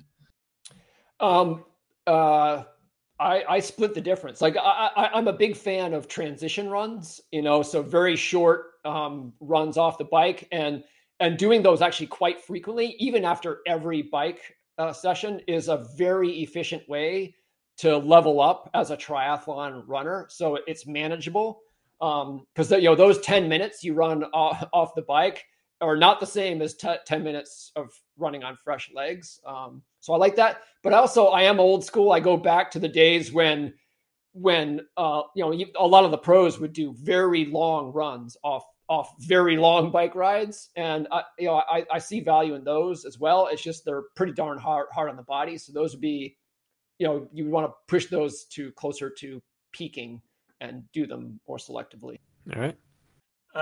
We've had you for 2 hours. This feels like a damn gift. I guess then the last question, just to pay patronage to your work. If people want to follow what you're doing, go buy your books, your blog, which I have not read. Now I feel like I need to hop right on that. Like, where can people find all that information? Yeah. So my personal website is mattfitzgerald.org. And I guess my professional website is 8020endurance.com. You'll find there's a tab that says blog. It's a treasure trove, Kirk. It's just so much good stuff in there. I do love treasure troves. Well, I appreciate you coming on. And I'm really sorry to hear about the long-term battle with COVID. I'm really, really hopeful that you get a bit of a handle on that and can return to the sport you love. I appreciate that very much. And, I host an 80-20 endurance podcast too. And I feel like I need to turn the tables on you guys at some point and have you on. Should. I'll have to run it by my co-host, Hannah, though, and get her rubber stamp. Yeah. I don't want to cross Hannah. No, you do not. Well, thanks for doing this. If people want to reach out, are you reach out to me? I've got all the time in the world, or are you Yes, I am.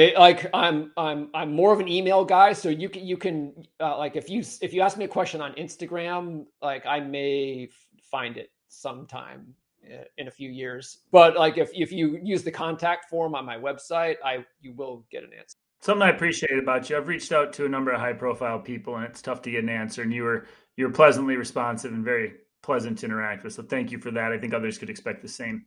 Appreciate that. Yeah. All right. Enjoy your day. Thanks for coming on. All right. Thanks, guys. Thanks, Matt. Bye now.